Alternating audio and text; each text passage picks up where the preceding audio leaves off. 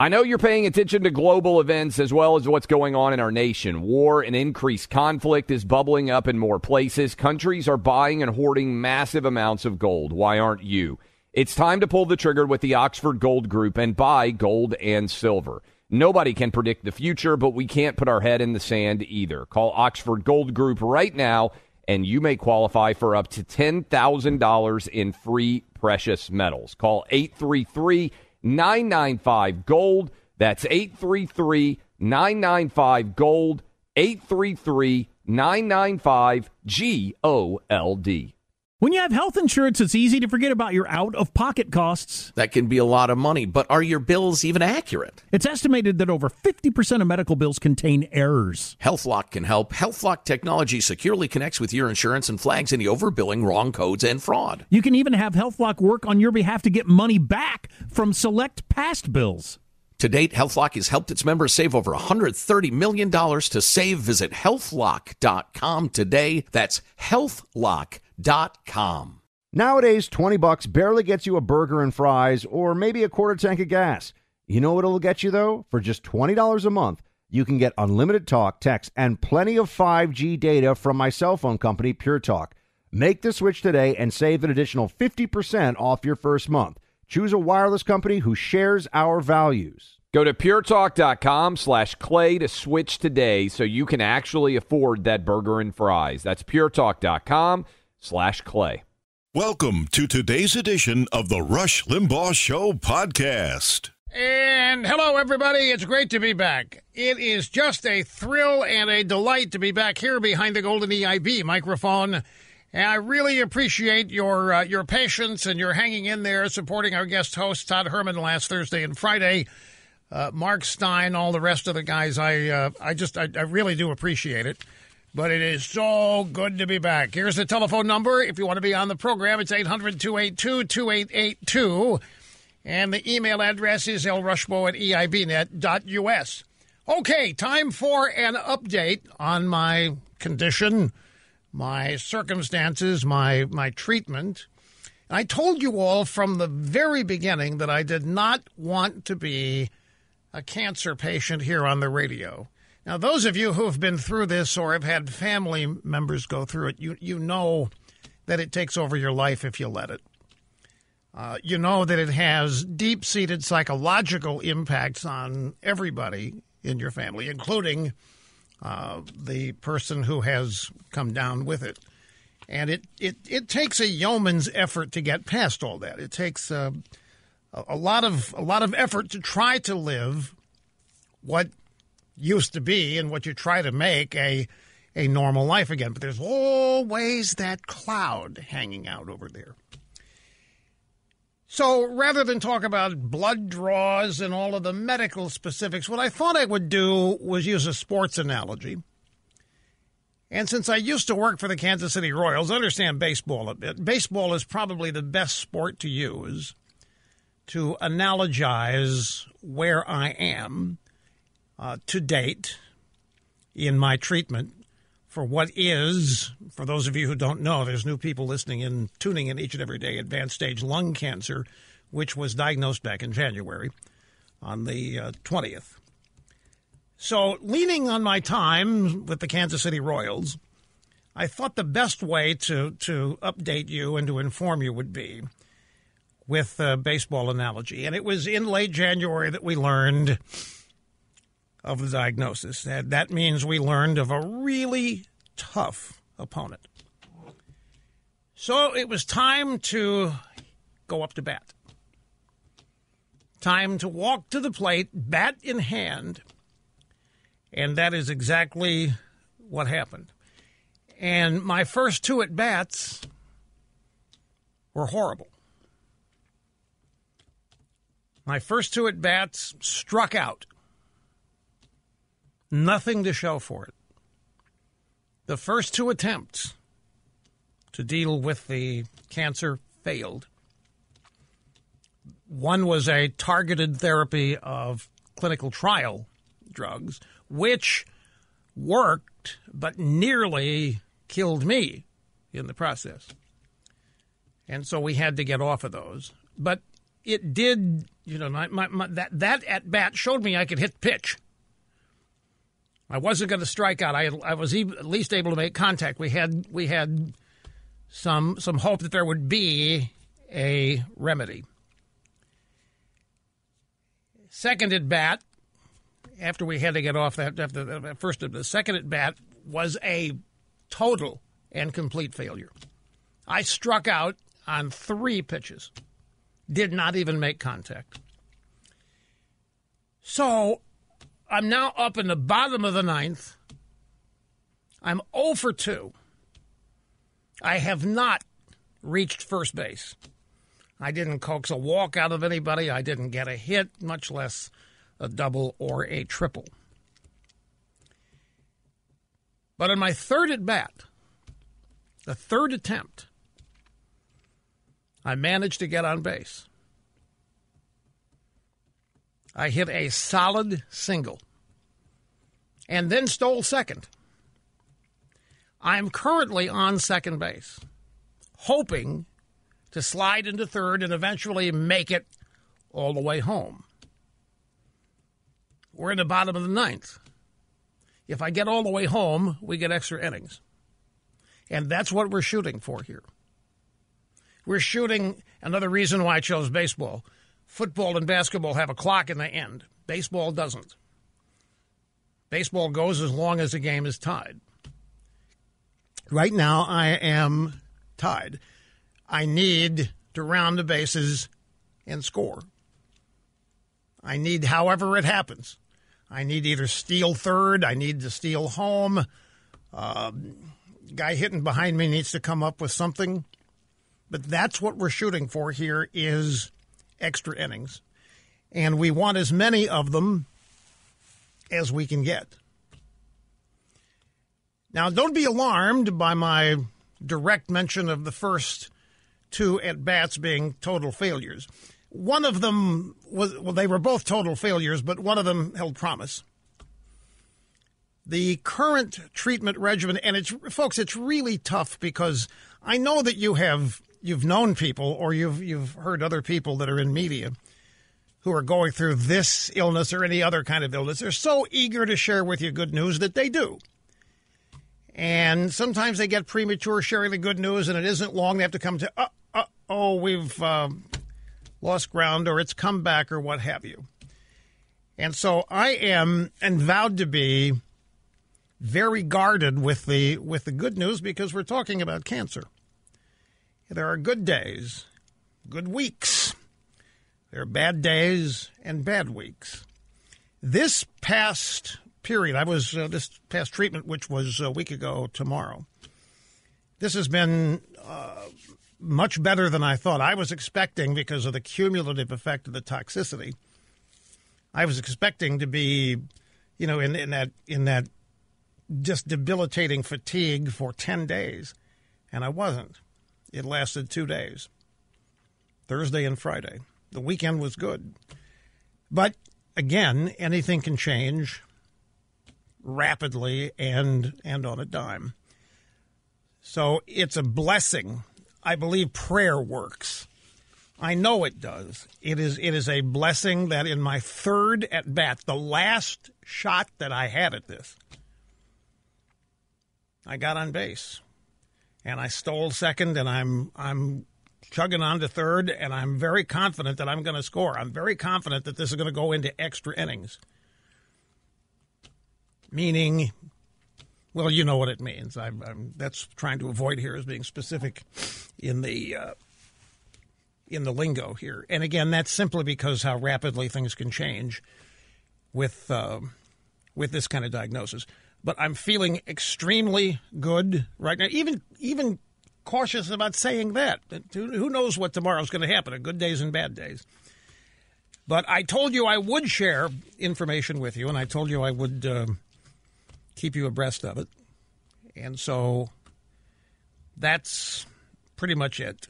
That's the sum total of it. I mean, I could be even more optimistic if I wanted to, because there is reason to be. But again, when every phase and stage happens, that's an improvement, I'll be sure. and pass it on. Bottom line is, I'm entirely capable of being here today. My energy level is great. I'm doing extremely well, and I don't think anybody would mind if I told you, honestly, that I am doing better at this stage than I thought I was going to be doing. But again, folks, I know these people who've gone through this, and they're so eager to share good news, and they do, and then the next day, in some cases, or the next week, they have to pull it all back, because that's how rapidly things can change. But sitting here right now, I can tell you that the attitude I have is, and the way I'm feeling physically, is much better than I thought I would be, particularly after the first two strikeouts. I mean, they were total failures, total strikeouts. And one of those times at bat was what we thought was the promise. One of those times at bat was where we thought the genuine long-term answer was. And when that didn't work, it was, oh, no. So the alternative is it's come through.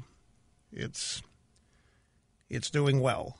I'm responding, translation, I'm responding very well to the treatment. My body overall is responding very well to the treatment that I'm getting. And, again, psychologically, I don't know what role psychology plays in recovery. There are people that would tell you a positive mental attitude counts for something, counts for a lot. Some would say counts for nothing. Well, I'm an optimist anyway, so I don't have to work at being optimistic. But the psychological pull that accompanies this, and particularly for people in your family, it is as tough on them as it is on the quote-unquote patient. And they are to be applauded for the courage that they exhibit dealing with it. It's just incredible, the support that I have and the patience that people have with me. Because there's if I lose control, I start blaming myself. I blame myself for ruining people's lives here. And I'll tell them that, and I apologize for it. And they say, nobody deserves to get what you got. You can't blame yourself for this. The support that I've had, particularly from my wife, is just, as I've told you, it's impossible to characterize. So that's the update. The upshot of it is I've rounded second base. I'm pushing for extra innings. I got to score. I got to get around the home plate to tie the game and to extend the game for as many extra innings as I can. And it looks like, sitting here today, that it may happen. I got to take a brief break. We'll come back and get started with all the rest of the program today right after this. Greetings and welcome back, Rush Limbaugh. And folks, there was a Supreme Court ruling today. Now, this is fascinating. I can't find it on Drudge. I spent the last 3.5 minutes looking for the link. The whole break. It was up there. It has been taken down. I don't know what's going on there. But essentially, there was a unanimous Supreme Court ruling today about the Electoral College, and it essentially said it was a gigantic U to the left. It essentially says that electors in the Electoral College must follow the popular vote in their states. They cannot go rogue. Unanimous decision.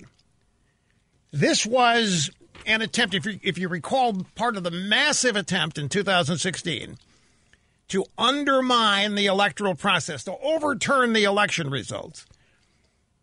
The left started pressuring the electors in the various states to vote against Trump and to vote for Hillary. They put all kinds of pressure on them. There was blackmail, silent blackmail, we don't know for sure, but there were all kinds of attempts.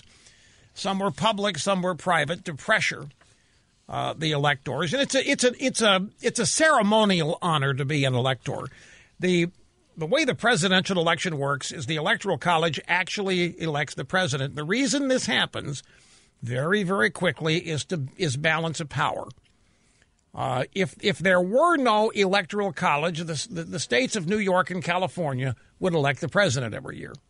The electoral college takes care of the imbalance of the popular vote based on where people live, and it assigns a number of electors to each state that roughly corresponds with a congressional delegation from each state, the representation, plus the senators that they have, and then mandates that the electors of that state vote the way the people of that state voted in the election. The electors, as I say, it's a plum political appointment. It's an honor. It doesn't carry any official weight because they have to do what they have to do. They're not allowed to vote independently, and the left attempted to change that. The left attempted to get rid of the entire concept of the Electoral College precisely because they look at it as an unfair burden against them and their totalitarian desires to run the country. And a unanimous Supreme Court decision, this is incredible. Not even the 4 leftist judges had the temerity here to take on the Electoral College. It was a huge stand-up, a huge show of support for the Constitution. And the fact that it happened unanimously, that vanquished this effort unanimously, is a big deal. It was called the faithless elector case. And it's a major defeat for the losers who are demanding to get rid of the Electoral College because they want the unfair advantage of disproportionate population location. Now, if you don't understand this per se, let me make it very easy for you. You need, no matter what anybody tells you, you need to support the Electoral College, and you need to thank your founding fathers for it, because it ensures that everybody in this country has a role in electing the president. If they were to succeed and get rid of the Electoral College, 5 or 6 states would determine the presidency every election. What would that do to turnout? If that were the case, let's say that New York, California, throw Texas in there, maybe Illinois. That's the only place presidential candidates would go to campaign. If those were the 4 states that elected if the popular vote elected the president, then that's the only place presidential candidates would go. If you live in Ohio or Florida, you wouldn't see a presidential candidate. Maybe a perfunctory visit, show up to fundraise, but you wouldn't see them. There would be no such thing as battleground states. There would be no such thing as any of the intricacies that exist. And I'll tell you something else. It'd be much easier to rig if all you had to do was fix the election in 4 or 5 states, right, Mr. Snerdley? And it's the Electoral College is just one more example of the absolute genius and brilliance of the people who founded this country and wrote the United States Constitution. Don't doubt me on this. Now, Donald Trump over the weekend, this is fat. Folks, do you remember when I mentioned to you during the 2016 campaign, here comes Trump, and here comes his slogan, Make America Great Again. Do you realize that slogan was controversial? That slogan, we should have seen it then. Well, I mean, we did, but I don't think we attached deep enough meaning to it. Make America Great Again. I mean, we've known that there are leftists. And we've known that there are people who don't like America. But how many of you knew back in 2016 that the hatred, the vile, despicable hatred for this country was as deeply embedded as it is? You didn't. You might have suspected there was some of it. But here comes Make America Great Again, and that's controversial? And then that becomes racist? And then that becomes Trump secretly trying to reestablish the white supremacy of the founding? And we're sitting here, what we always do, we laugh about it, and we chuckle about it. We say no reasonable person's ever going to agree with it. And then we find out that a hell of a lot more people than we ever figured would agree with it do agree with it. So we start asking ourselves why. And the answer is clear as a bell. We've lost teachers. We have lost public education, not to mention academe. We have lost higher education. We have a bunch of left-wing activists disguised as teachers who have literally been, for almost 2 generations now, poisoning with hatred and vile racism the innocent young skulls full of mush students who show up in their classrooms. And that's what we're going to have to reverse, ultimately. I see the clock. Big break coming up here, folks, but we will be back and continue after this. Hang on. Hi, welcome back. Rush Limbaugh and the EIB Network. I, America's real anchorman, executing assigned host duties flawlessly because I do the assigning, and I never assign myself stuff I can't do. So it always works. Here is an actual news story to go along with the Supreme Court ruling, just so that you have the official understanding of it. U.S. Supreme Court unanimously ruled today that the 538 people who cast the actual... And by the way, you know what? I'm going to have to stop. Because I have now come to realize that it's entirely possible that a sizable percentage of you in this audience have no idea what the Electoral College is, depending on your age. Or if you do know what it is, you don't know what it really is because your mind has been distorted. Well, look, you in this audience are probably unique in that you are exceedingly informed, educated, and understanding. But it's still, the Electoral College, this is something, when I was growing up, everybody knew what it was. Everybody knew why it was. Everybody could explain what its purpose was. And then I've got to realize for the past at least 25 and maybe 40 years, people born in that time may not have the slightest ability to tell you what it is, other than to tell you it's an unfair example of white supremacy guaranteed to elect slave masters as president. That's what people have been taught that it is. And, of course, nothing could be further from the truth. U.S. Supreme Court ruled today 538 people who cast the actual votes for president in December as members of the Electoral College must vote the way the laws of their state direct. They can't be faithless. They can't go rogue. They cannot vote any other way than the law of their state demands. And in the vast majority of states, they must follow the popular vote of the state. Now, some states, some left-wing wacko states, are going to try to change their laws that will permit the electors to go rogue. We'll see what happens with that. This ruling was unanimous against advocates attempting to change the Electoral College and shift the country toward a nationwide popular voting system for the presidency. And it failed miserably. So we have a lot on the agenda here today, folks. We have the president and his agenda, his 2 speeches over the weekend. Here's Trump at Mount Rushmore. Yeah, I do. And I keep waiting for people to mispronounce it, say Mount Rush Limbaugh. But it's never happened. And then the great speech on Saturday night at the White House. And here comes the drive-by media. All he did was stand up for this country.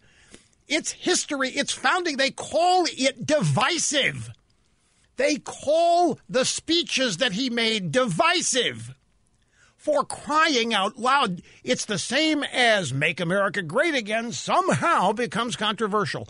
Who wouldn't want their country to be great? Well, we're learning. We're finding out. We're finding out now part of the chant, America never was great. America can't be great and all that. And these people that are behind this movement don't have the slightest idea of the history of this country. They haven't been taught the truth of it and have made a decision They've had their minds corrupted. They have not been told the truth of George Washington. They don't know what George Washington did. They haven't been taught the truth of Thomas Jefferson, the greatness of these people, and then made up their minds that they didn't like it. They have been fed crap and BS from the moment they walked into classrooms where Washington and Jefferson and Adams were being taught. So they haven't been educated properly and then made up their minds. People have been propagandized. Or worse, they don't know what they're talking about. They don't know. They don't have the slightest clue, and Trump even says that. I think Trump gave a terrific speech at Mount Rushmore. We could spend the whole show talking about it if I chose to. And at the risk, ladies and gentlemen, of sounding immodest, it's exactly what I have been hoping he would do. He even used the phrase, preserving the American way of life. Preserving the American way of life is exactly what we are all invested in. It's exactly what we face.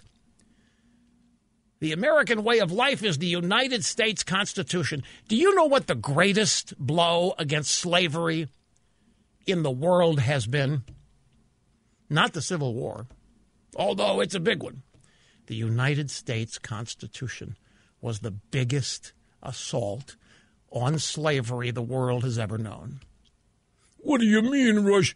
Because the United States Constitution is the repository of the documented freedom of every human being.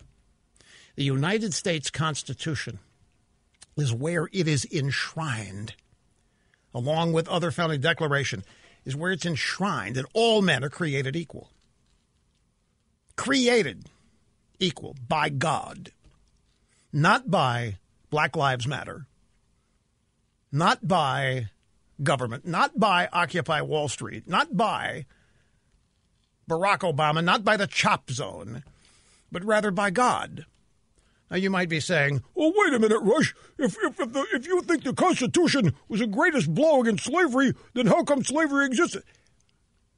Well, again, I can tell you, it was all about the Union. It was all about needing the 13 colonies to unite in order to declare independence. The southern colonies did not want to give it up.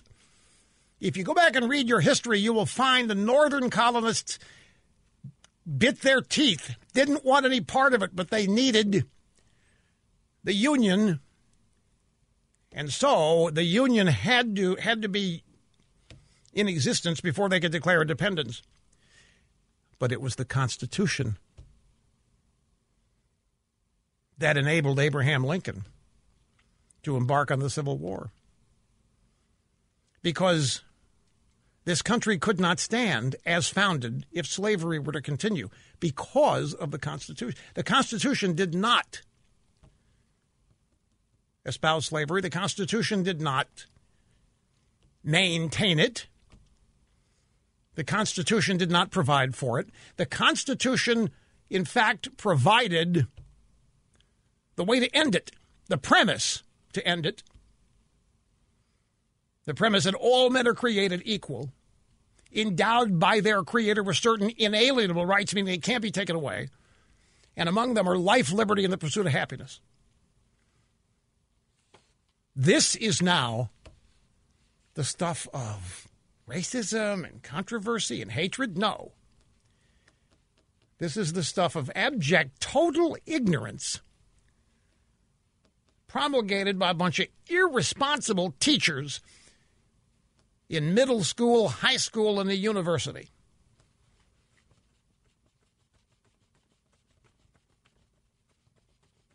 This country is the greatest blow for freedom of the individual human being there has ever been in human history. The Constitution did not enshrine white supremacy or any other supremacy. It did not enshrine racism. It provided the way out. It provided the route out. It provided the mechanism out. And guess what? 600,000 Americans died to end slavery. 600,000 Americans most of whom did not own slaves. They were residents of the North who joined the Union Army.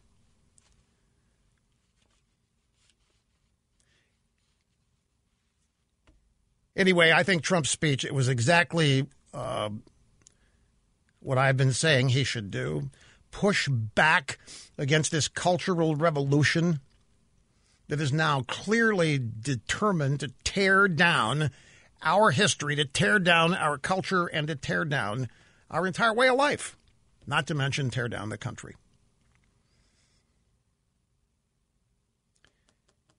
And it was gutsy. And it was courageous because Trump's all alone. He doesn't have a bunch of Republicans standing up and celebrating him, and they damn well ought to be. He doesn't have a bunch of people other than us, other than you. He doesn't have a bunch of people standing up and cheering him on. He's standing up for the founding of this country. He is standing up for the defense of this country. He's standing up for the preservation of the American way of life. The American way of life has shown the way for everybody else on this planet. It makes no sense, the hatred of this country. It literally makes no common sense unless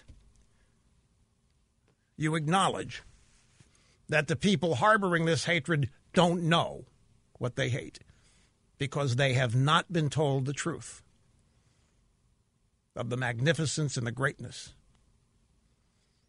of the Founding Fathers, of the founding documents, of the efforts that were made to establish independence. A country that has come to the rescue of every other nation on earth during times of disaster and has not asked anything in return. A nation that has the ability to project power unlike any other nation on earth, and we do not use it to conquer other people or other countries. In fact, we use our might and power to liberate people from oppression, poverty, misery, and yes, slavery. A brief break. We'll come back and continue with more right after this. Hi, welcome back. Great to have you. Rush Limbaugh, the EIB Network, the Limbaugh Institute for Advanced Studies of all things that matter. In addition to the Trump speeches, which we will get into, we'll play excerpts of from the audio soundbite roster. There's also gigantic COVID-19 news. And the thrust of most of the COVID-19 news is to get you eventually to fall in with shutting down the country again. That's where all of this is headed. What you need to know, well, you need to avoid this. You need to not go along with this idea of shutting down the entire economy again, shutting down entire states. What they're not telling you is the death rate. The death rate is falling. But you don't know that because they're simply reporting this massive increase in cases. And you're supposed to assume that every case equals a death. This is due to media irresponsibility and propaganda as well. So record number of cases in Florida set every day. Not in deaths, folks. The number, in fact, you'd be stunned. You probably think that the number one state for deaths due to coronavirus, what would you say? Probably Florida, right? Based on the reporting. I mean, 10,000 new cases a day. Every day is a new record. 11,000 new cases. Oh, my God. Shutting down the bars and restaurants in Miami. Oh, my God. Shutting down in Palm Beach. Oh, my God. You think that death is crazy high in Florida and in Texas. Notice all these states that they're reporting these massive increasing cases. Texas, Florida. They don't tell you about Georgia, by the way. Well, I have a little chart here, folks. COVID-19 deaths per million. And the number one state for and this is not a factor of population because this is per million. The number one state where death is occurring to COVID-19 is New Jersey. Wait a minute. New Jersey? I don't even hear about New Jersey on the news. New Jersey? They're not even telling me about the number of new cases in New Jersey. All I'm hearing about is Florida and Texas. Yep. 1,718 deaths per million. New Jersey. What number 2 is? Number 2 happens to be Andrew Cuomo's state, New York. 1,656 deaths per million. New York? Why, they're telling me New York is on a downturn. They're telling me New York is getting better. They're telling me no new cases in New York, right? Or it's really trending down. All I'm hearing about is Florida. All I'm hearing about is Texas. Okay, well, let's find Florida. What's we do? Florida, 172 deaths per million. 172. Whoa, let's see. The United States average, by the way, is 400. So Florida, let's see, Texas, 91. 91 deaths per million. Texas. And yet the news you hear every day is all these new cases. Massive new cases. Record numbers of new cases. In Florida, in Texas, we got to shut down the country. Oh, my God, it's getting out of control again. Whoa. The number of people dying in Texas and Florida. And, of course, one is too many, don't misunderstand, but we're nowhere near in Florida or Texas. We're nowhere near the leading states, which are New York and New Jersey. Following that, by the way, Connecticut, Massachusetts, Rhode Island, D.C., Louisiana, Michigan, Illinois. You have to get, let's see, Ohio is 251 deaths per million. Let's see. Let me find Arizona because there's another state they're pushing big. Where is Arizona? Arizona may be so low it's not on the list. Arizona is at 250, it looks like. Right under Ohio at 251. But you wouldn't know this because they're not telling you, they're not reporting the number of deaths per million. In other words, they're not reporting the survivability rate. The answer here, don't mandate closures. Don't mandate don't even mandate mask wearing. Encourage people who are old or who have a compromised immune system to stay quarantined, stay hidden away, do not go out. But let the young and the healthy go out and live their lives. Go ahead and live their lives and spread herd immunity because that's ultimately, till we get therapeutics or a vaccine, herd immunity is going to be the answer to this. Let me take a brief timeout. Time is rolling by rapidly. Back after this. Folks, you just have to remember, you have to try to remember, vast majority of what you're reading or seeing in media just isn't true. It's stunning how much of it's not true, but it's the fact of the matter. Get used to it. We'll be right back. Hi, folks. Welcome back. Great to have you. Rush Limbaugh here behind the one and only golden EIB microphone with broadcast excellence. Telephone number 800-282-2882. We're going to be getting to your calls here as quickly as possible in this busy broadcast hour. You know, we have repeatedly said, ladies and gentlemen, that these protests and riots are being led by college-aged kids who literally know nothing about American history. They have not been taught the truth. This is key to understand. They have not been taught the truth of George Washington, Thomas Jefferson, the founding, and then made up their minds that they think these guys are reprobates and creeps, and they've not been taught the truth. They have been propagandized and indoctrinated from the get-go. They have been filled with hatred, pure and simple. But they think that they've been taught the truth, finally, that 200 years, 240 years of education in this country was the lie, and that the period of time that they've been in school was the truth. But the fact of the matter is, and it is very important, they haven't been taught the truth. They've not made up their minds independently of anything. They have been propagandized, and they have been indoctrinated. They've been taught to hate America.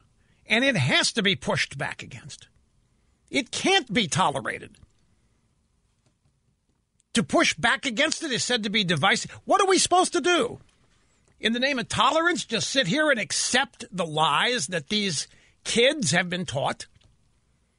Accept the lies as a sign of tolerance or fairness or what have you? How is it divisive to stand up for the truth?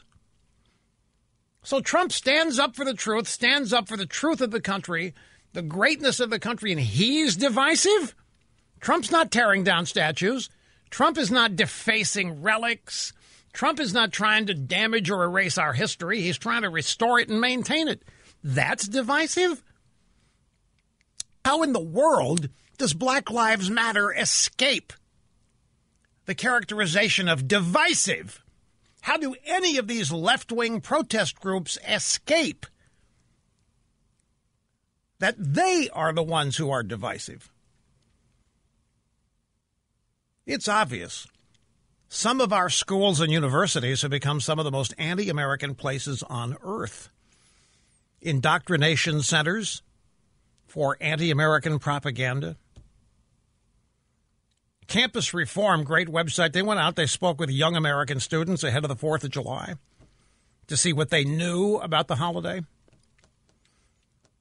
And even though most of the students at Campus Reform interviewed said that America was a racist country, most of them couldn't answer even the simplest questions about Independence Day.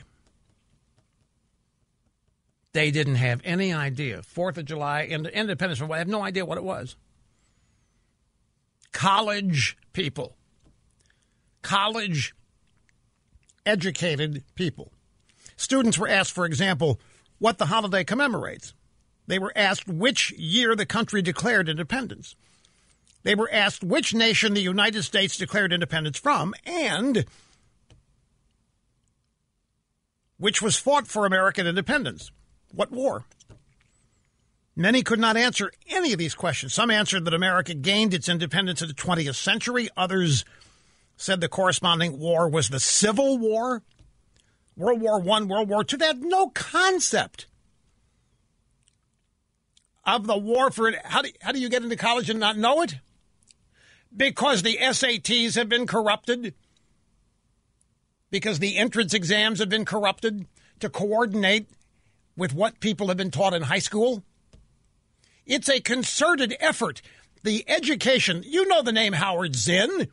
Howard Zinn is the author of the textbook used all across America. The guy's a Marxist. He hates America. He always has. How it become the number one textbook, I'll never know. Well, the answer is obvious. The leftists are everywhere. Our education system is lost. We have totally lost it.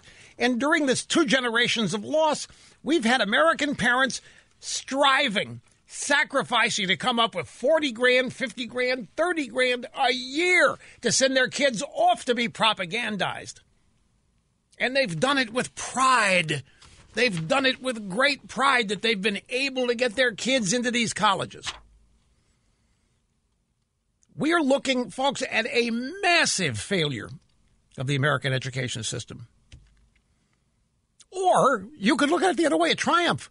These people are showing what's possible when you get hold of the education. Imagine if genuine American-loving patriots had been in charge of the education system for the last 50 years.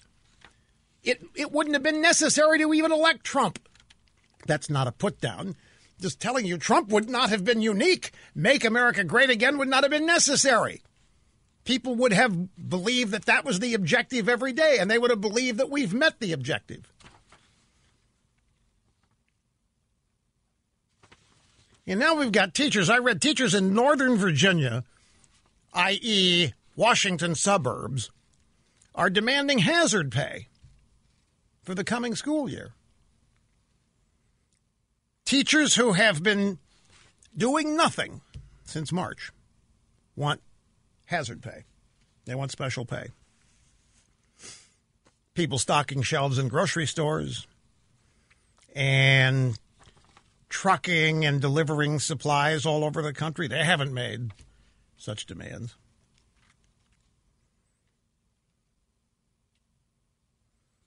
Teachers hazard pay?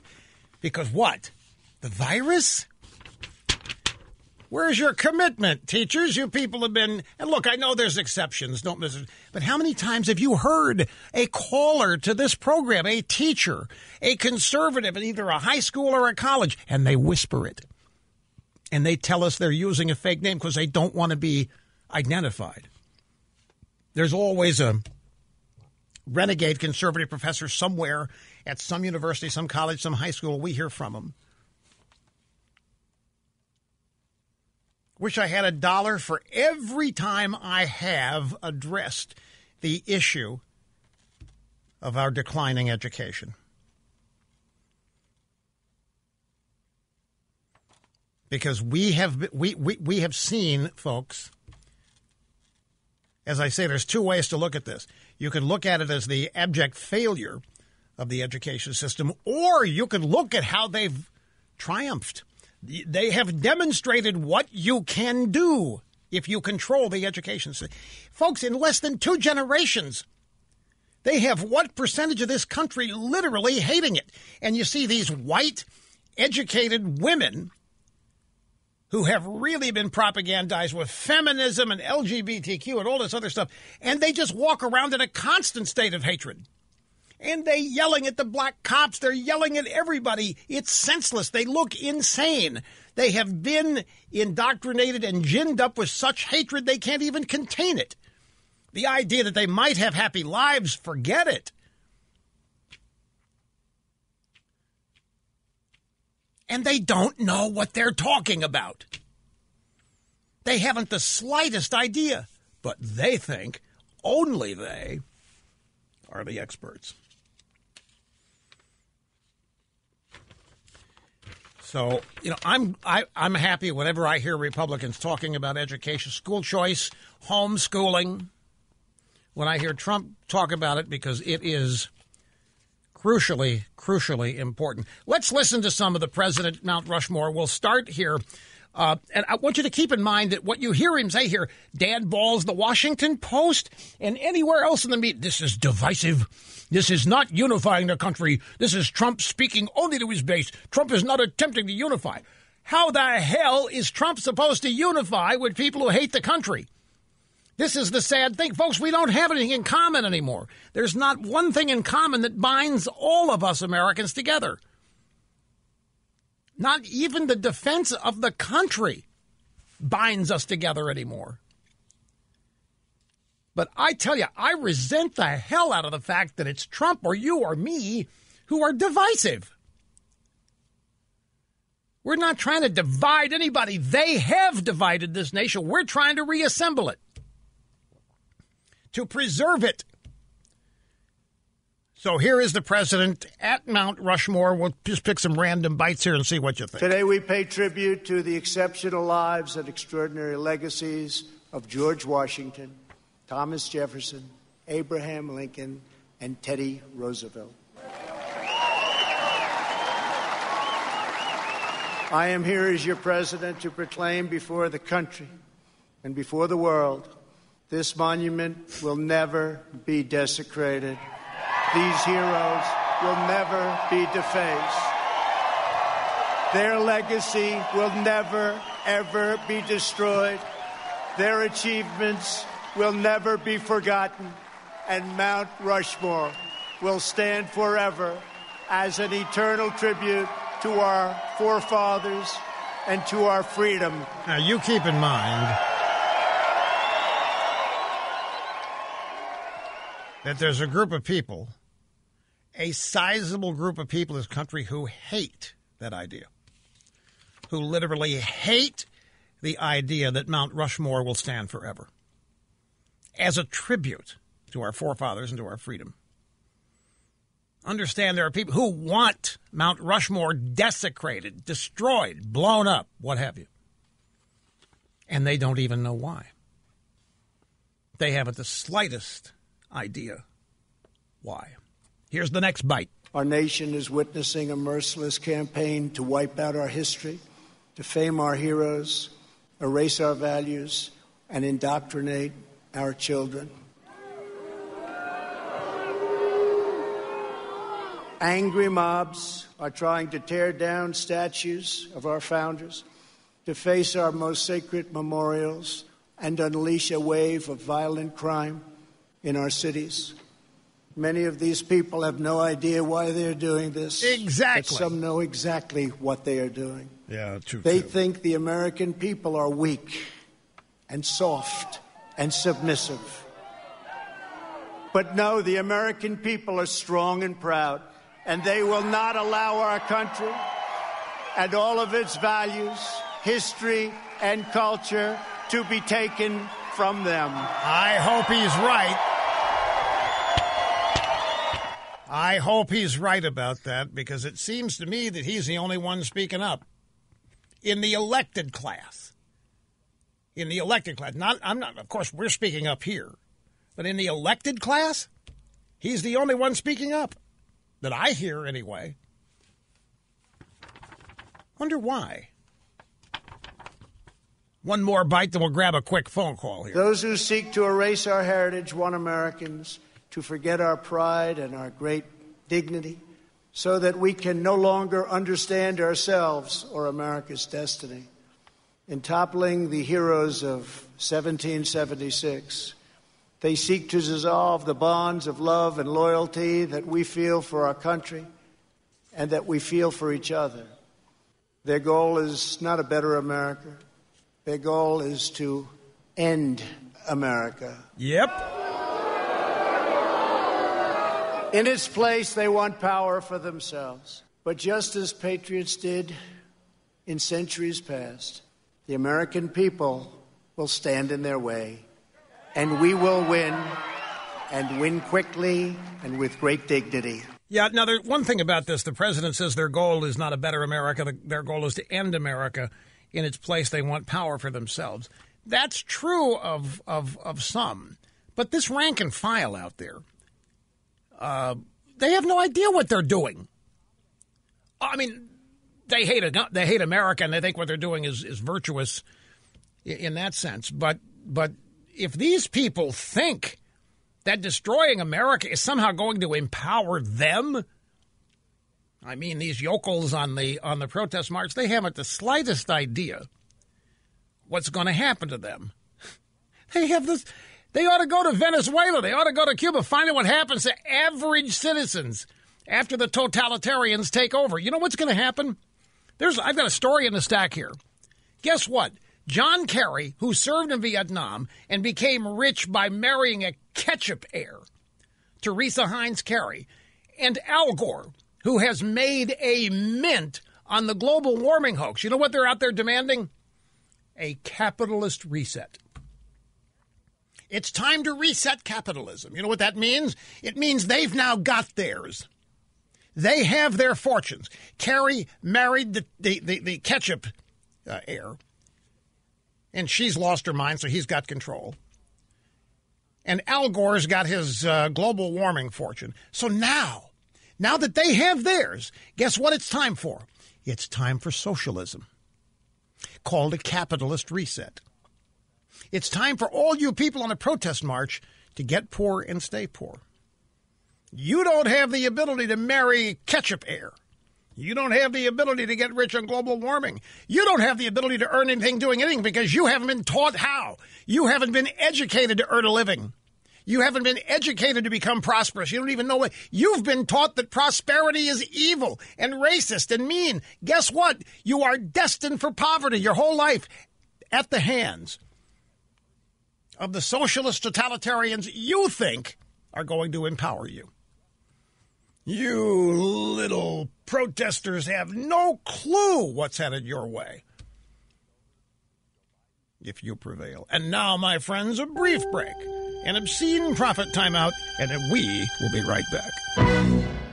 Okay, let's get to the phones. We have Duke. Duke, what is Dayton, Ohio? Duke, great to have you on the EIB Network. Hello, sir. Thank you, Rush. Mega dittos, you're in our prayers, and thank you for what you do for this great nation. Thank you very much, sir. I called with concern. I was happily shocked about the Supreme Court decision being unanimous. My concern, though, is less about rogue electors or even a cabal of rogue electors, and my concern is this whole national popular vote interstate compact that the Democrats latched onto a few years ago. And it's my understanding that a few of the state legislatures in Democrat-controlled states with Democrat governors have actually signed that.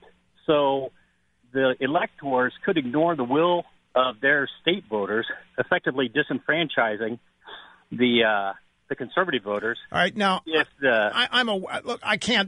I'm woefully uninformed on this. I'm not sure that they can just say we're going to do it and do it. I think there has to be legislation within each of these states to accomplish this. The governors can't just declare how they're going to run the Electoral College unless you know more than I do.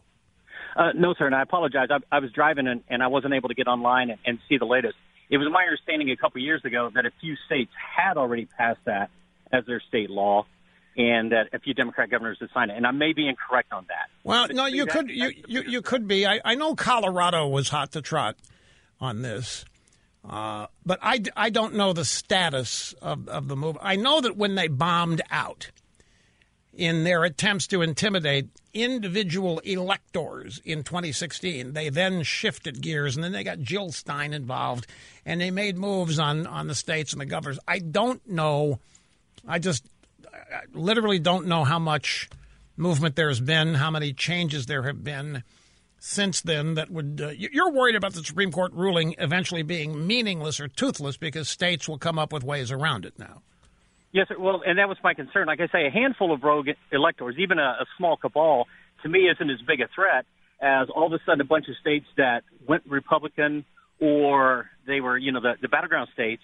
When you have the kind of fraud that we saw last time with Hillary and those questionable millions of votes, all of a sudden now we have states that were solidly Republicans won, but if this was passed by a Democrat governor or legislation at the state level signed by a Democrat governor, all of those voters are now disenfranchised, and they're saying, hey, we're following the Supreme Court ruling. It's our state law that compels us to give all of our votes to the national, regardless of what our state wants. Well, I'll just have to tell you, I have no idea. I don't know, and I'm not going to sit here and fake it and act like I do. So okay, I don't know if any states have done this. I don't know if they're just talking. I know they were talking about it 4 years ago, but I don't know how many, if any, have done it. I don't know if enough have done it to thwart the entire Electoral College. I'll have to look into it. The bottom line, the Supreme Court ruling in and of itself was enough of a positive because it was unanimous, and it essentially backed up the Constitution that the electors have to follow the popular vote in their states. Back in a sec, folks. This is Hallie in Lynn, Missouri. As we stick with the phones, great to have you with us today. Hi. Hi, Mr. Rush. It's such an honor to be talking with you. My family and I were such big fans. I'm known as Rush Baby. I've been listening to you for 19 years now. Wow. Thank you very much. I appreciate that. I wanted to say how many great points you brought up today about the Electoral College, our education system, and how people genuinely hate America because that's what we were taught at a young age. Yeah, that's exactly right. Mm-hmm. I think as leaders of tomorrow, people around my age should be paying more attention about what's going on in the world right now because we're going to be leading the country soon, and we don't want to repeat what's going on here because I agree that it's totalitarianism that they're trying to accomplish. Well, look, they've I don't know what these kids have shown up in high school, some cases middle school, going on to college, skulls full of mush. They didn't know anything. They were coddled, and they were told they were special. They were told only they were capable of learning the real truth about America, and then they were bombarded with this crap that they're running around acting on.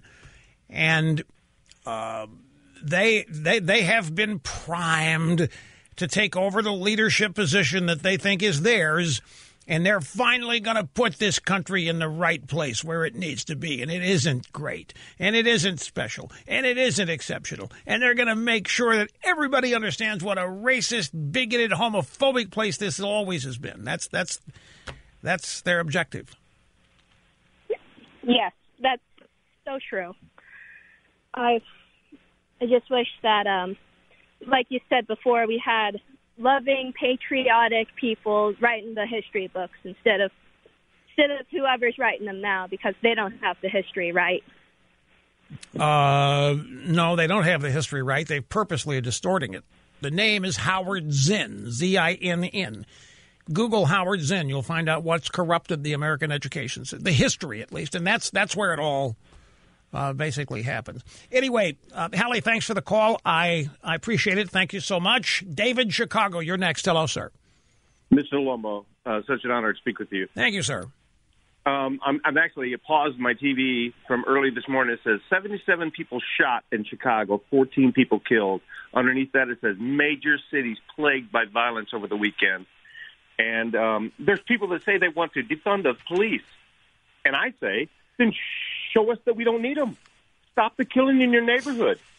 Let us believe that we can be safe without them. Actually, that would be wonderful if they could do that. Community stand up and say enough is enough. Not in my neighborhood. I'm not seeing it. No, and you won't see it. There's never going to come a day, it'll never happen, where you can do without the police. And the reason is not complicated. They're bad people born every day. You can call them evil. You can call them mean, whatever. It's the nature of things. Not everybody is law-abiding. Not everybody is moral. Not everybody's nice. Not everybody's fair. I got a bunch of people that are mean, extremist, wacko SOBs. We have a bunch of people who have zero morality whatsoever. And they don't care that they don't have any morality. We have people who have no conscience. We have people who have no concern for anybody else. We have people who are, simply put, mean-spirited, rotten to the core. It's just the way they come out of the womb. And there's nothing that you can do that's going to change them. Because if there were, we've had how many thousands of years of the human condition to try to remedy it? We've tried remedial behavior, remedial prison. We can't fix it. There's always going to be the need for cops. There's always going to be the need for law enforcement because not everybody obeys the law. There's always going to be a need for prisons because not everybody can be trusted to roam free among the law-abiding. Well, Rush, that sounds really depressing. That's just reality, folks. You want to improve that? You want to improve the numbers? Then you steer people to God. You want them to be moral? Steer them to God. You want people to have a conscience? Steer them to God. You want to get people straightened up? Tell them that there's something bigger than themselves. Tell them there's something vastly more important than themselves. Tell them that there is something out there that can greatly improve their lives. But we can't do that, see, because that's part of the white supremacy movement. Religion, God, Jesus. Can't do that. That's part of the white supremacy power structure. But that's where the remedy, to the extent that we have any, that's where the remedies for all of this degrading behavior occurs. Now, I have done, thanks for the call, David. I've done a little research here in this electoral college thing. Follow along here as I attempt to explain what I've learned, and have more time to look at this, obviously, when the program is over.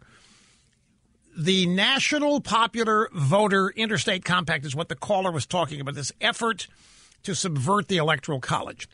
As of March 2020, the National Popular Voter Interstate Compact has been adopted by 15 states and the District of Columbia.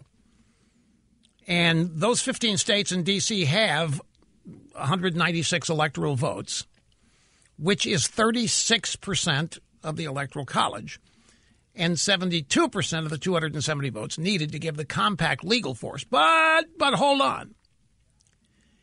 Now, it is my understanding that that doesn't mean anything yet, because they have to get a majority of the electoral votes, which is 270, to make what they're doing legal. Now, I'm still checking this, but they just can't do what they've done and corrupt the Electoral College. They have to.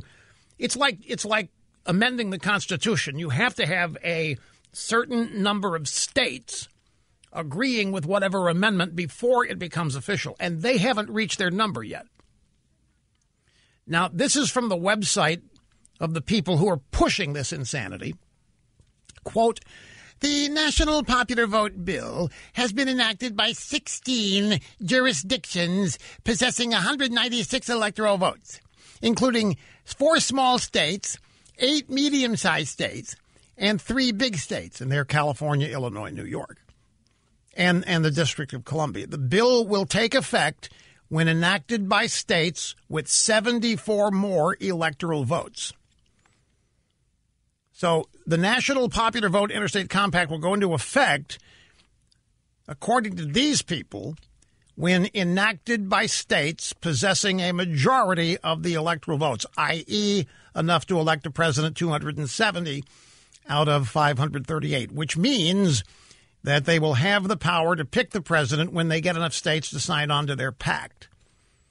Now, that I don't think it ends there. I think there's a lot more hoops that they have to go through. It simply can't be that simple to corrupt or subvert the Electoral College. Maybe it is. I don't know. But they have to get enough states where added up they equal 270 electoral votes, which would then give them the power to elect anybody they want if they vote in unison. Now, this is not to say that all 16 of these states are going to vote the same way every election.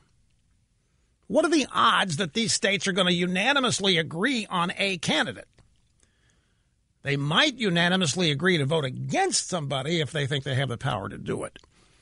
But I'm still looking into this, and I know why the caller was worried about it, because what you read makes it sound like these people only 74 votes away, i.e. a number of states to equal 74 electoral votes to totally subvert the system. Quick timeout. Back with more in a moment. All right, I want to go back to our last caller who said, hey, if you don't need the cops, prove it. Show us you don't need the cops. Start behaving. And, of course, that isn't going to happen. I mean, you look at the shoot-ups in New York. They're trying to blame Florida for these massive numbers of new cases of COVID-19. Look at the people literally dying at the hands of gunshots in New York and in Chicago, in Illinois. And, of course, it never, ever gets mentioned. Black Lives Matter doesn't even care about those people because it's black-on-black crime. And, of course, we can't talk about that. But I have a fascinating piece here from Town Hall. Katie Pavlich is the editor of Town Hall. Kevin McCullough writes the piece. The headline, 6 weeks, 6 cities, 600 murders. And here's the lead. The single most important domestic issue of our time is not the rising number of new people testing positive for COVID-19. You know why?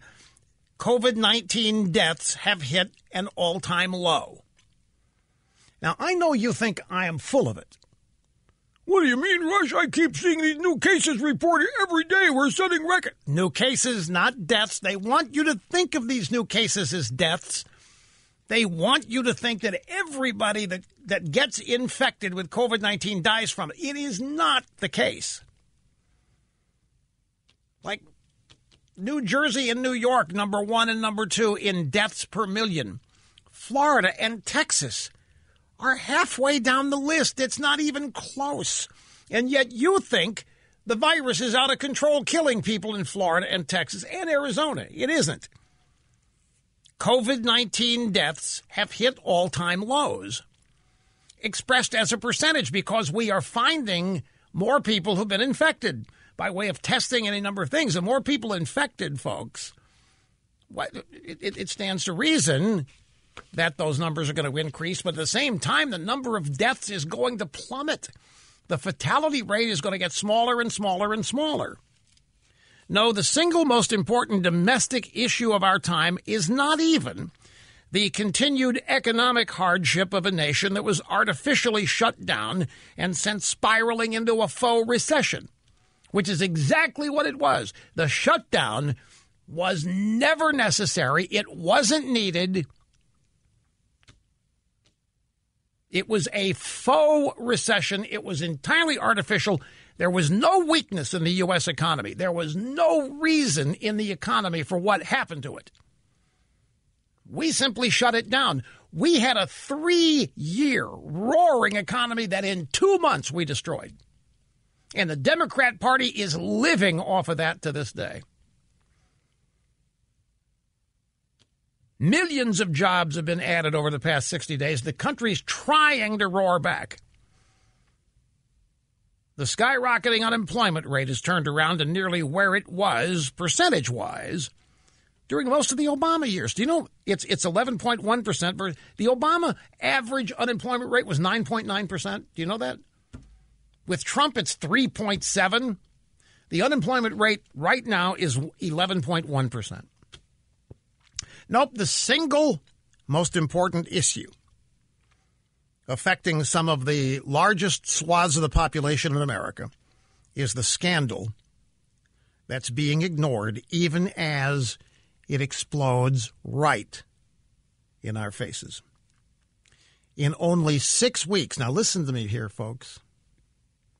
In only 6 weeks, city after city, operated exclusively by entrenched Democrat governors and mayors, have seen a massive expansion in lawlessness, violence, and murder.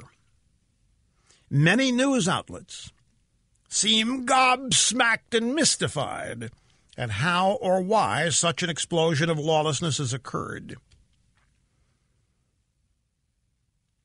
For the sake of brevity, we can examine 6 of the nation's largest cities, including all of the top 3, New York, Los Angeles, Chicago, go on down the list. The thing to note here is that in city after city, 600 murders in 6 weeks in Democrat cities where they're trying to get rid of the police. 600 murders run by Democrats entrenched as governors or mayors.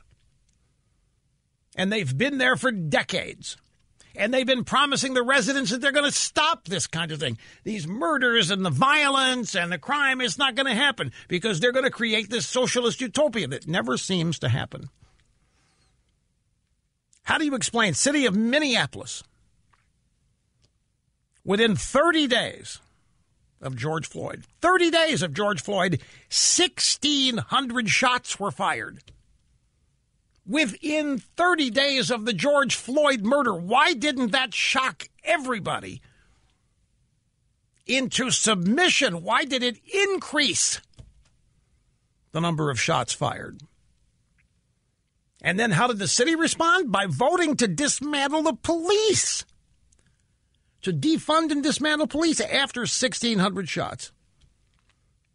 So the single biggest threat to America right now, this moment, is Democrats voting in favor of eliminating the police.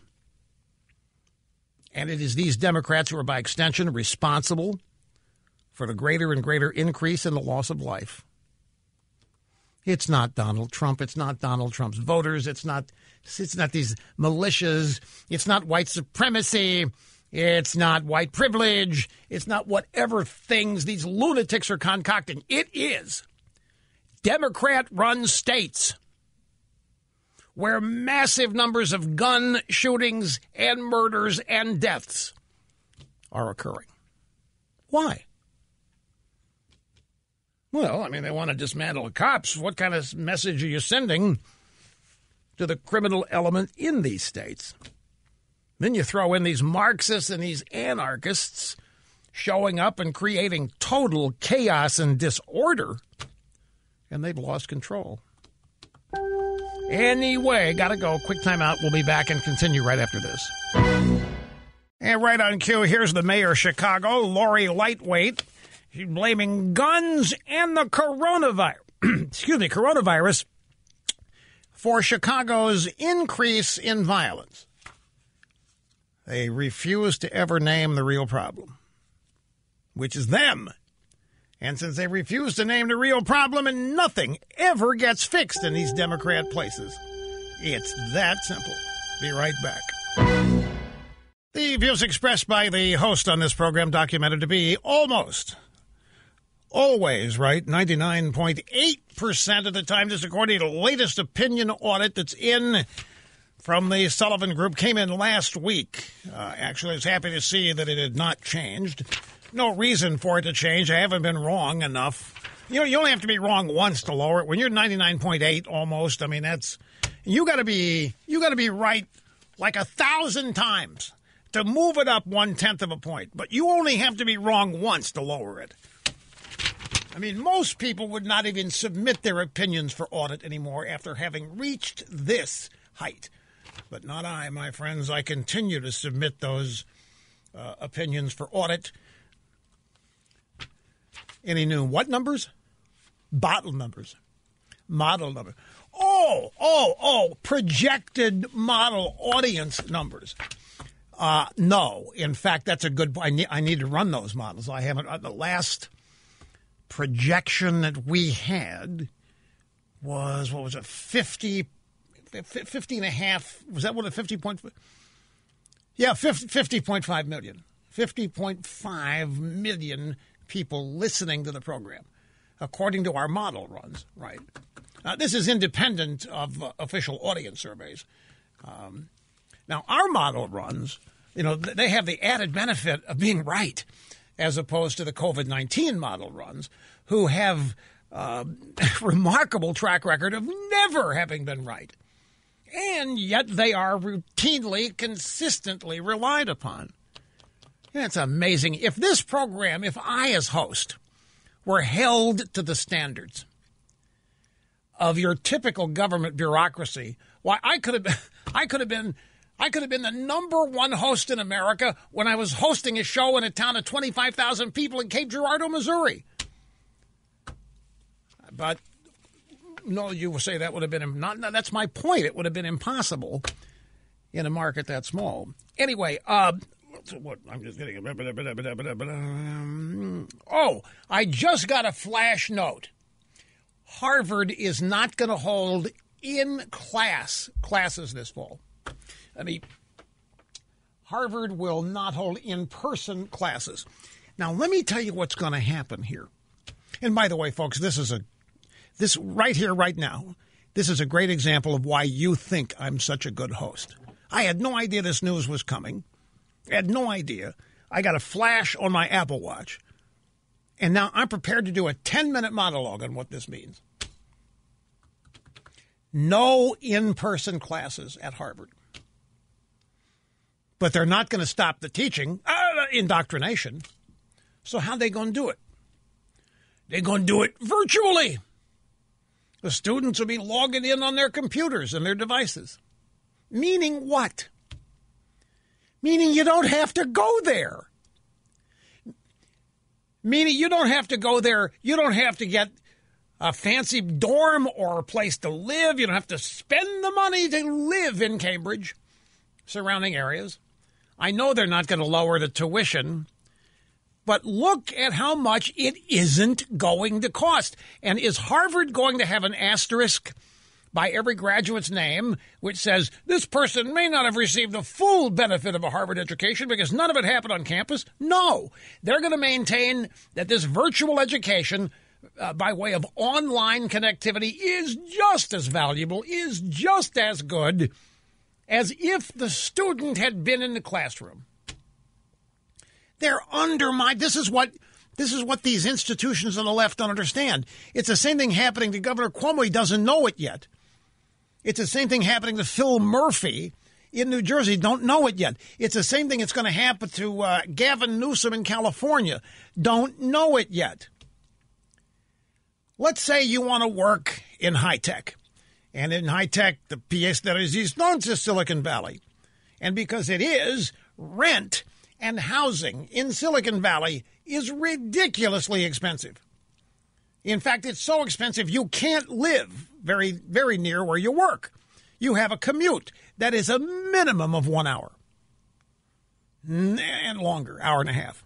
But what's the upshot?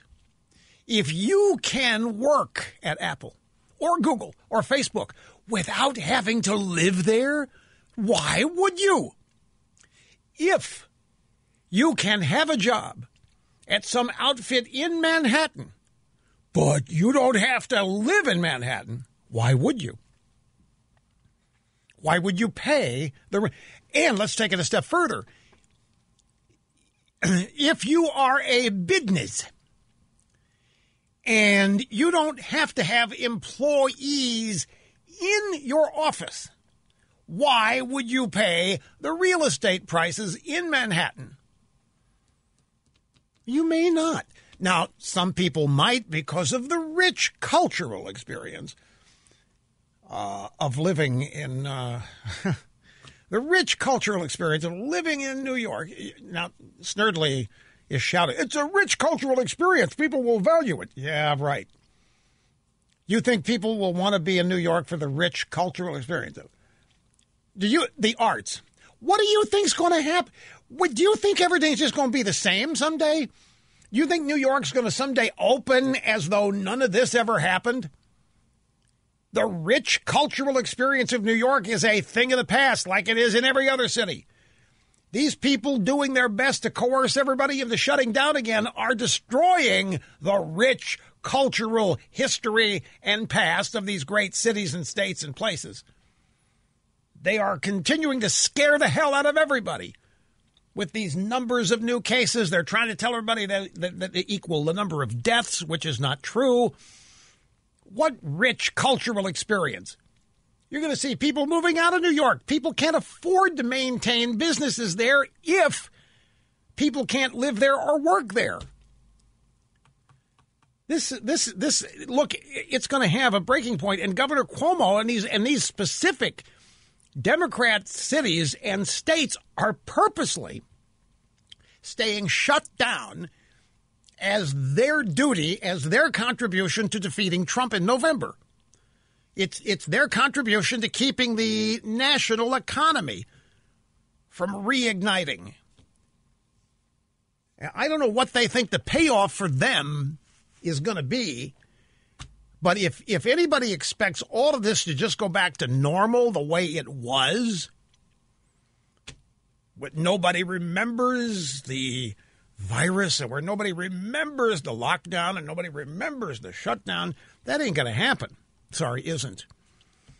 It isn't going to happen for as long as these mayors and as long as these governors keep their states shut down on the premise that you'll die if they open up. Then somebody explain to me why go there. And make no mistake, they are doing everything they can to convince everybody that if you go there, you're going to die. If you go to Florida, you're going to die. Texas, you're going to die. These people, all of this, folks, do not doubt me, it is going to come back and bite these people in ways they can't even see yet because their entire future, what they see in their future is tunnel vision beat Trump. That's all they can see. They can't see any other reaction to their actions. They can't see what they're literally doing to their property value. They can't see what they're doing to the restaurant industry in their cities and states. They don't care. Because all that matters is defeating Trump. All that matters is keeping this economy lagging and dragging so they can beat Trump. So they can regain power for themselves. So here comes Harvard canceling in-person classes. Guess what that also means? That sends a signal to every other college to do it too. And high school. So that, Trump's out there saying, we got to open the schools. We got to open the schools. Guess what? The left doesn't want the schools open. So what does this mean? That means you can't go back to work. If your kids are at home, you can't go back to work. What does that mean for the economy? What does it mean for your sanity? Your kids can't go back to school. You can't leave the house because the lockdowns in these states are going to continue. You're going to go insane. You're going to go Looney Tunes. Kids are moving back home with their parents. Going to be doing college classes from their parents' house, from their basements. They're not going to be living on their own. They're not going to be learning how to live on their own. They are going to be getting an education by way of internet connection. And their university is going to tell them it's just as good, just as valuable, just as impactful as if you were here on our campus. Well, that's going to be, they might be able to sell that. I don't know. But if they try to charge the same prices for it, people are going to soon I think people are already figuring out how much money they no longer are going to have to spend to live and work in certain areas of the country. And who's doing it? Democrats doing it to themselves. Pure and simple. It's an amazing thing to watch. So let's say you've got a kid. You have a child. You have a student at Harvard. And you're really proud. Oh, it's the greatest thing when your kid got into Harvard. So proud. Bragging rights, all that stuff. Kid's future guaranteed. Going to learn how to wear the right pants and the right shoes for the right job in Washington. Going to know how to talk to people. Going to know how to behave. Going to know how to become an elitist. Oh, it's perfect. And then Harvard sends out a note, says, oh, by the way, don't bother sending your kid here because we're not going to have in-person classes. Which means Professor Dershowitz can teach in the nude if he wants. You know, he goes to a nudist beach on Martha's Vineyard.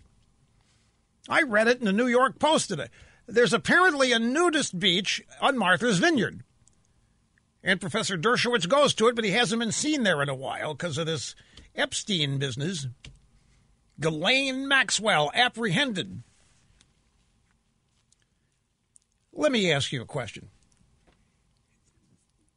If Ghislaine Maxwell doesn't make it, if they take her to the New York Correctional Center where Epstein supposedly committed suicide with a bed sheet on that cheap little bed, and if she somehow doesn't make it, if she commits suicide, or if she's murdered, I want to see them try to sell, you know what? We just had another system-wide breakdown. We're sorry. We just, I don't know. Everything that could have gone wrong went wrong. Why did it go wrong after what happened with Epstein himself? Why couldn't you put procedures in? We thought we had, but this is a rotten place to work, and some of the guards here are the guards ought to be behind bars themselves in a place like this, so we don't know. But I'll tell you this, folks. I'm going to tell you, there are all kinds of powerful, wealthy people about whom Ghislaine Maxwell knows everything. Do you know how many hidden cameras there were in Epstein's homes? His mansion on 71st in New York City, he's got that private island with that temple, that oddball gold-domed blue-striped temple. He had hidden cameras everywhere. He had in his, if you go to just a picture of Epstein's New York apartment, that townhouse, there's a window right above the front door. Behind that window and recessed is the room. The room that is shrouded in lead so that whatever's in there cannot be destroyed magnetically. That's where all the monitors were. That's where all the monitors from all the massage rooms, all the bedrooms, that's where Epstein and Ghislaine would go in there and watch what's going on. He was running a blackmail operation. That's how he had so much wealth. And she knows it all. She knows the guys, the people that went in and out of Epstein's place. I met Epstein once down here. Let's see, where was it? He was some weird planet. He just sitting alone somewhere outside. It was I don't even know where it was, but I had met some woman that knew him, so I went, hey, I know somebody that knows you, and da-da-da-da-da. He said, was she nuts? Because they all are. And I said, how the hell do I answer this? Was she nuts? Because they all are. That's what he said to me. And he invited me to lunch. I didn't reply. I didn't go. No. I did not even reply. Anyway, let's see. Folks, I think this Harvard decision, and much like people are learning that you don't have to live where you're working, that means you don't have to pay what it costs to live near where you're working. I think these leftists are, maybe some of them are aware of what they're doing. I don't know. But I think they are so blinded by their hatred for Trump and their desire to get rid of him that they are running risks of permanent change and damage that they may not be able to recover from in some of these states, large cities in these states. Anyway, I have to take a break. We got more coming up right after this. Hey, Mr. Sturdley, quick political question. You're going to vote for Tucker Carlson for the Republican presidential nomination in 2024? You're not? Because apparently the Republican Party is excited about that. Well, I'm telling you what I'm reading. Hey, folks, millions of Americans, I like Tucker. No, don't misunderstand. I think Tucker's great. I'm just asking you the question. It's in the news out there. I know you're into that party stuff. Millions of Americans, including 3 former U.S. presidents, have at least one thing in common. They all agree Boll and Branch sheets are the softest organic cotton sheets that you can get at that price point. And you'll agree with them. You will, too. The moment you take delivery of your first set, you put them on the bed, you get in there, you will agree with them. Boll and Branch works with, who are the 3? George Washington, John Adams, and John Quincy Adams. Those are the 3 presidents agree that Boll and Branch are the softest sheets that they've ever slept on. Boll and Branch works with family-owned mills all over the world to weave the specific organic cotton that's used in making every set of Boll and Branch sheets. I mean, these sheets are so soft. And believe me, you will notice it. If you don't, you can send them back for a full refund, folks. You'll realize it when you first experience, you got to unpack them and you put them on the bed.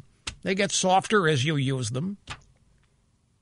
You'd have to go to a 4-star, 5-star hotel suite or maybe spend $1,000 at a retail department store to experience this, but you don't have to because Boll and Branch didn't want to go into business where the product they're selling is $1,000.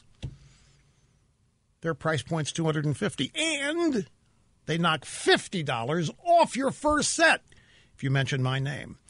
And they like selling directly to you on the internet because they like having a direct relationship with every customer.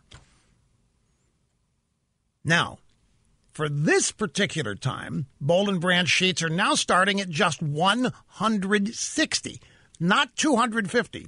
I threw that number out there so I could even more pleasantly surprise you. $160. These are $1,000 quality sheets for $160. And you can sleep on them free for a month. And if after 30 days they aren't what I led you to believe, send them back and they'll refund your money. That's how confident they are.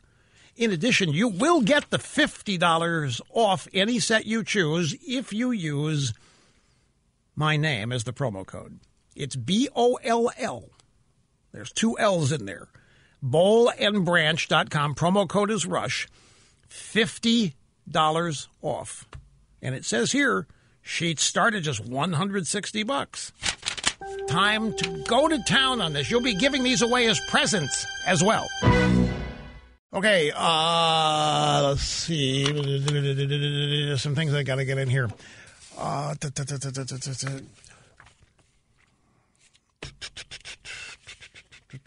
Mr. Snerdley, would you vote for Kanye West?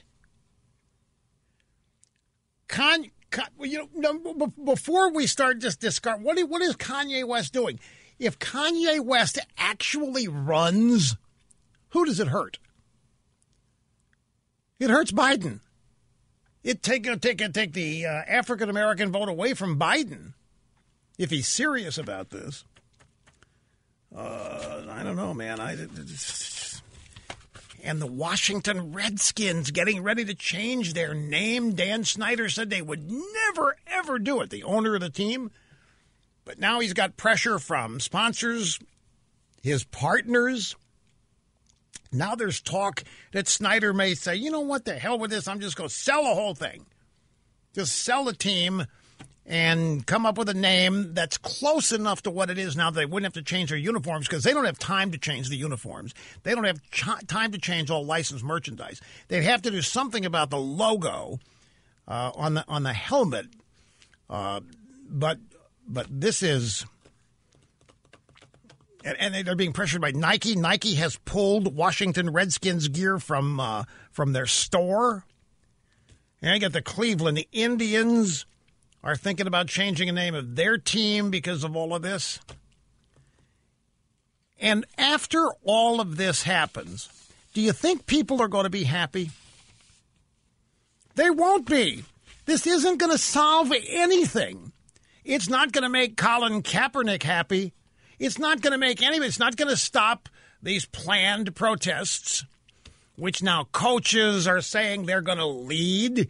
They're going to join their players in kneeling. The NFL has announced they're going to play the black national anthem prior to Week 1 games. It's called Lift Every Voice and Sing. That is the African-American national. It's going to play that. Then they're going to play the national anthem for the white supremacists. Oh, say, can you see? And then they're going to kneel, and then the coaches are going to lead the kneeling. The Redskins are going to have changed their name, and everybody's just going to be so happy. Everybody's just going to be so excited, except they won't be. It's like my dad used to tell me after come in late on a Friday night. Said, you boys have fun? Like, oh, yeah, Dad. No, you didn't. You think you did, but you didn't. These people are going to think they've done something wonderful and great, but it ain't going to change anything. When they change the name of the Washington Redskins to the Red Tails or whatever it's going to be, there isn't going to be any magic happiness. There isn't going to be people, oh, man, we're so good. We are so nice. We're so decent. And because of that, it's going to be a letdown. It's going to end up being a letdown because it's not going to have a substantive, positive impact. I mean, people will be running around saying it is, but it isn't going to be what they think it's going to be. Let me see. Here is Jonathan, Derby, Kansas. Great to have you on the EIB network, sir. Hello. Hello, Rush. It's an honor to talk to you, sir. Great to have you with us today. Thank you very much. I'm calling because at the top of the second hour you were talking about what students are learning in high school. I'm a U.S. history teacher at a high school here in Kansas, and I can tell you that, you're right to an extent about the curriculum, how it's all written by leftists. The Howard Zinn narrative permeates a lot of what's in our textbooks. But I can only speak for my own part about my own experience with the colleagues that I have, most of whom are on the left, but most of whom are also decent people that try to be objective and fair. I think a contributing problem is that they don't really know how to articulate the conservative ideology or philosophy on American history. They haven't been exposed to it. The kids certainly haven't been exposed to it. And I think that what's really important is that the conservative message get out any way it can, especially to kids through applications that they use like Snapchat and Instagram. Whoa. There is no conservative version of the founding. The founding is the founding. And they are distorting it, and they are destroying it. They're lying about it. They're making it out to be something that it isn't. You don't have to have an understanding of conservatism in order to teach the founding of the country properly. But you're right. These teachers do not have an understanding of conservatism. They haven't been taught it. The teachers, for the last two generations, the teachers. That's where it started. That's why the teachers are the problem. They've already been indoctrinated. Conservatism equals racism. It equals bigotry. They don't think it warrants being studied because it's so reprehensible. It's so bad. It's so terrible. But there is no conservative version of the founding. What do you mean by that?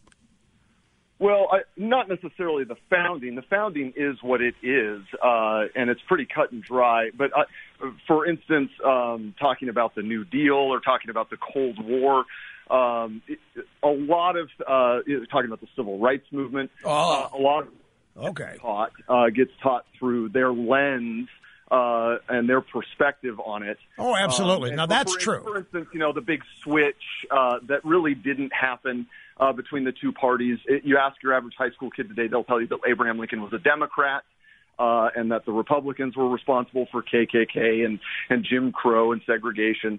And while, again, a lot of the colleagues that I have know that to not be true, they, whether purposefully or not, tend to kind of perpetuate that.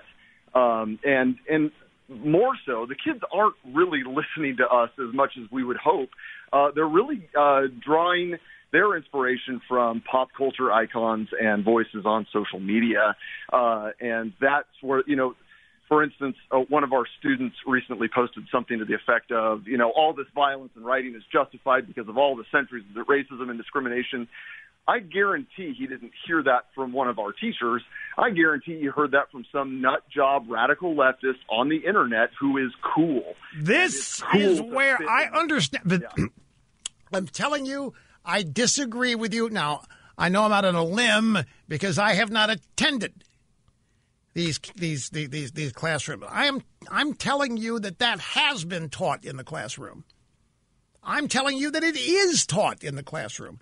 I'm not discounting what you said about social media. It's obviously a major, destructive, poisonous factor.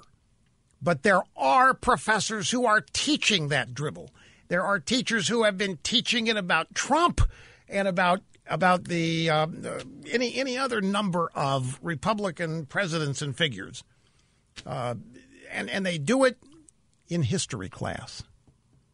They corrupt history, turn it into current events class, and that's where they cover this. But I guarantee you, this is taught.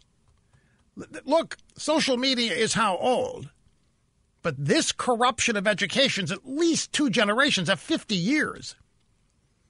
Well, let's just say 35 to 40 on the outside. A generation's usually 25 years, but we'll say it's 20. So for 40 years, this crap, the stuff that you describe as being only on social media, has been taught in the classroom. It's not a big deal. I'm not trying to call you out on it. But what I'm doing here is trying to make sure that teachers, these particular corrupt left-wing activists are not given a pass because they are every bit as culpable as social media. For all we know, they could be doubling down on social media. And you're right, it's elsewhere in pop culture. You find it in. Did you see, by the way, what happened to the guy that did Hamilton, Lin-Manuel Miranda? Well, you know, they put Hamilton on Disney Plus over the weekend, and Lin-Manuel Miranda is an accredited, accepted leftist voice in entertainment. And they got mad at him. They got mad at him because he didn't make a big enough deal at the outset of the play every night that Hamilton was a racist, slave-owning pig. So Lin-Manuel Miranda has apologized for not properly acknowledging that Hamilton was a reprobate, slave-owning, racist pig. He did. I saw it over the weekend. It's a bunch of accredited liberals. The libs loved that play. That means they thought it was the great. I can't tell you. I first heard about it. I was out in Los Angeles playing golf at a golf club which has many members of the Hollywood entertainment community. And these guys one day, well, have you seen Hamilton? I didn't know what it was because I don't go to musicals because I can't hear them. And, you got to, even if you got to go. It is the greatest. Oh, you got to go. You got to see it. I don't care what scalper price you got to pay. You got to go see it. This was a famous, well-known pinnacle of the field Hollywood writer, sitcom TV writer telling me about it. You got to go. It's the greatest thing on earth. And a lot of people love it. Think it's the greatest. And now I just find it fascinating that even something as universally popular as that among liberal entertainment circles has now itself come under assault. No, only one person on my staff laughed. I got an email during the break.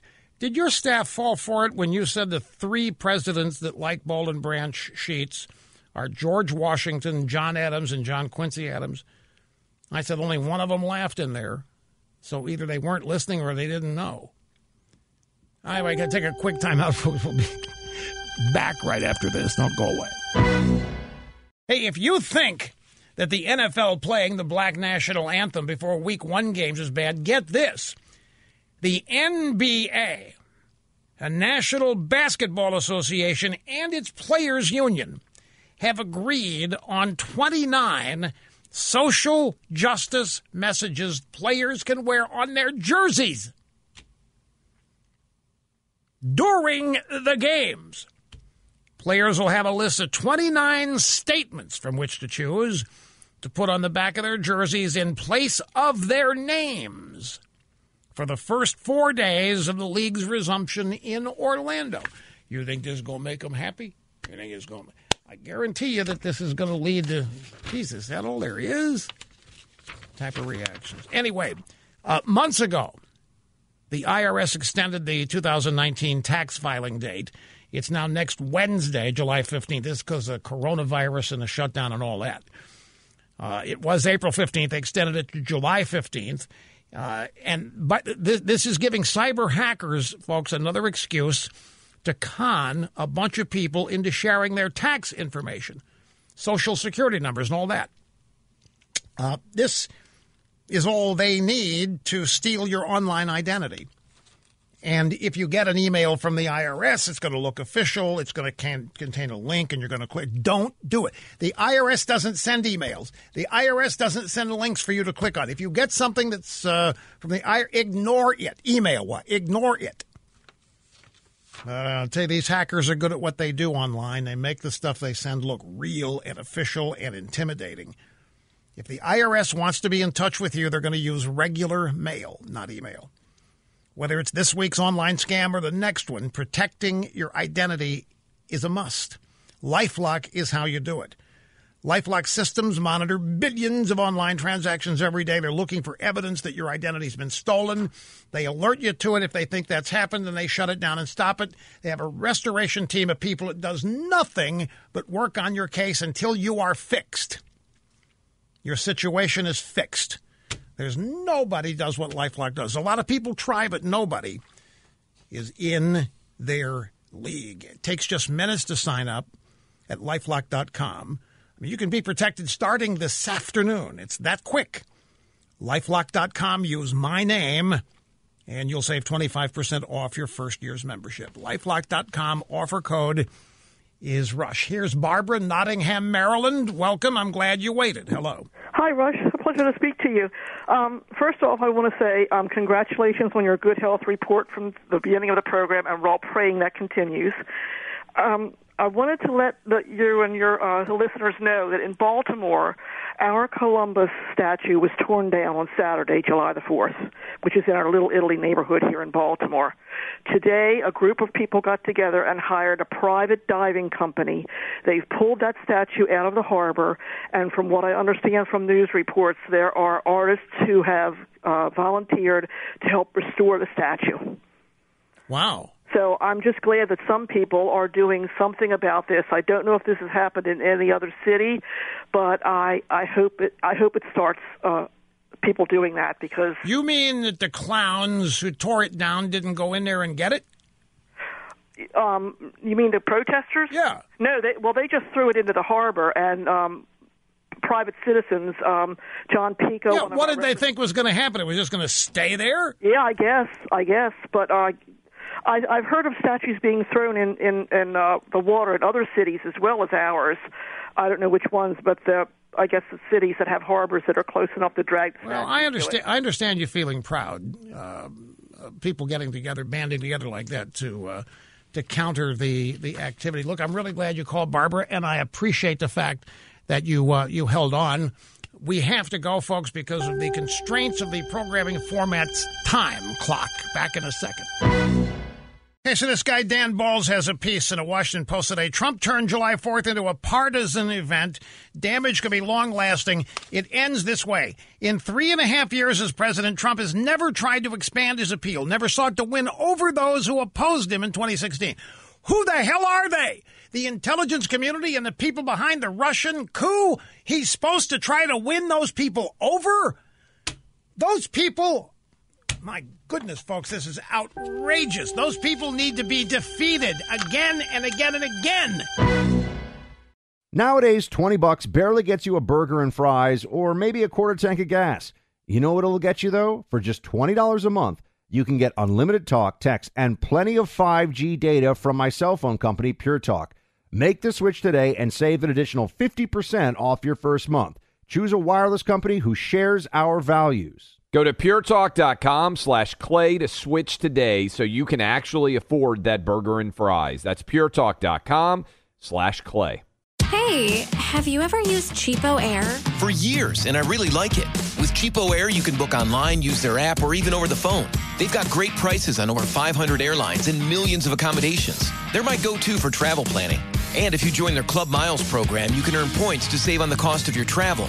Book on the app, and you get double points. Sounds like it's time I tried Cheapo Air. Call Cheapo Air at 855-247-3279 or visit cheapoair.com/podcast.